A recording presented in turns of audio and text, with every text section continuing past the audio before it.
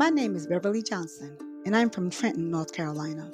This is Flood Zone, a news and storytelling project about the impact of flooding on coastal North Carolina. It is produced by and for survivors of flooding. Coming up next are stories from coastal North Carolina.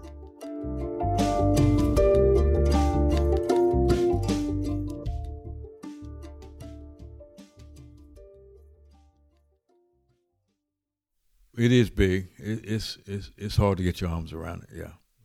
My name is Matthew Reddick. I'm 73. Now, I don't mind. I live east of Washington, about 5 miles out. I was born and raised here. For me personally, it's the only place I ever wanted to live. Was drafted in 1966. I was gone for 2 years, and I came back home, and I've been here ever since. I worked for a valve industry that came in here from Salem, Massachusetts for 33 years, and then I retired. I've not been exposed to the city life, so I didn't know anything about it, and I still don't know anything about it. It's a little devastating to see your house. It's kind of like my own house. I'm here every weekend, or at least 2 or 3 times a week, to tell you the truth, because we have Bible study on Wednesday nights, choir practice on Thursday nights, choir practice on Tuesday nights. I loan my voice. It's not much, but I loan what I've got. It was devastating to see the church on TV with the water level that we had. And if you care to go up front, I can show you where the water line was. Well, we couldn't get in at first because the water had to wait for the water to go down.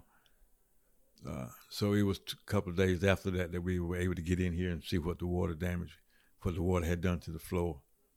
Well, this section of the church is the oldest part of it. That we had breakfast in is the newest part. This is 150 years old, and it's close to this ditch right here. And the ditch overflowed, and we had about 2 or 3 inches of water in here. So this was all, and plus water under the church. So we had to change all of that stuff out and redo the floors in here.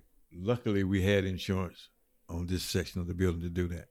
But it's kind of a hectic situation, but we worked through it, and we got it done. We were able to get back. I guess we can look forward to it in another 100 years.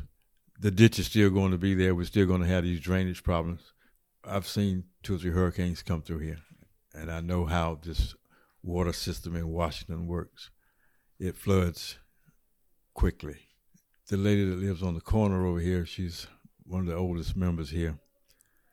And her house is probably 18 to 15 inches off the ground, and she had water on the entire first floor. And she's not ever been able to get back into her house. And it's not likely that she will. She's an older lady. She lives by herself. And plus she's aged. So her house is still sitting there with those same damages as a result of that storm. The lady had a nice home. She was a hairdresser. And on the back of her house is her shop. When we would go to visit her to have communion, there was pictures around where she was a younger lady. She's a very attractive lady. And it was just a normal house. The rest of the neighborhood, the people are back in their homes. It is big. It's hard to get your arms around it, yeah. When you're talking politics, you're talking about working your way through a system that's very slow to react, slow to get something done. People are still suffering from this hurricane. I don't know. I really don't know. Especially when you see the need, when the need is there, and you know the need is there. I don't know if it's blameful. I don't know who's responsible, but I know the reaction time is too long.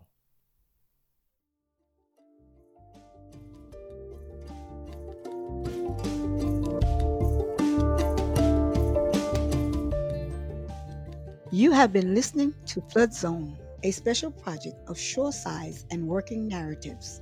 Has your community been impacted by flooding? Do you have a story you would like to share? Contact us at info@shoresides.org. Funding in part by NC Local News Lab Fund, and the NC Community Foundation. Thank you for listening.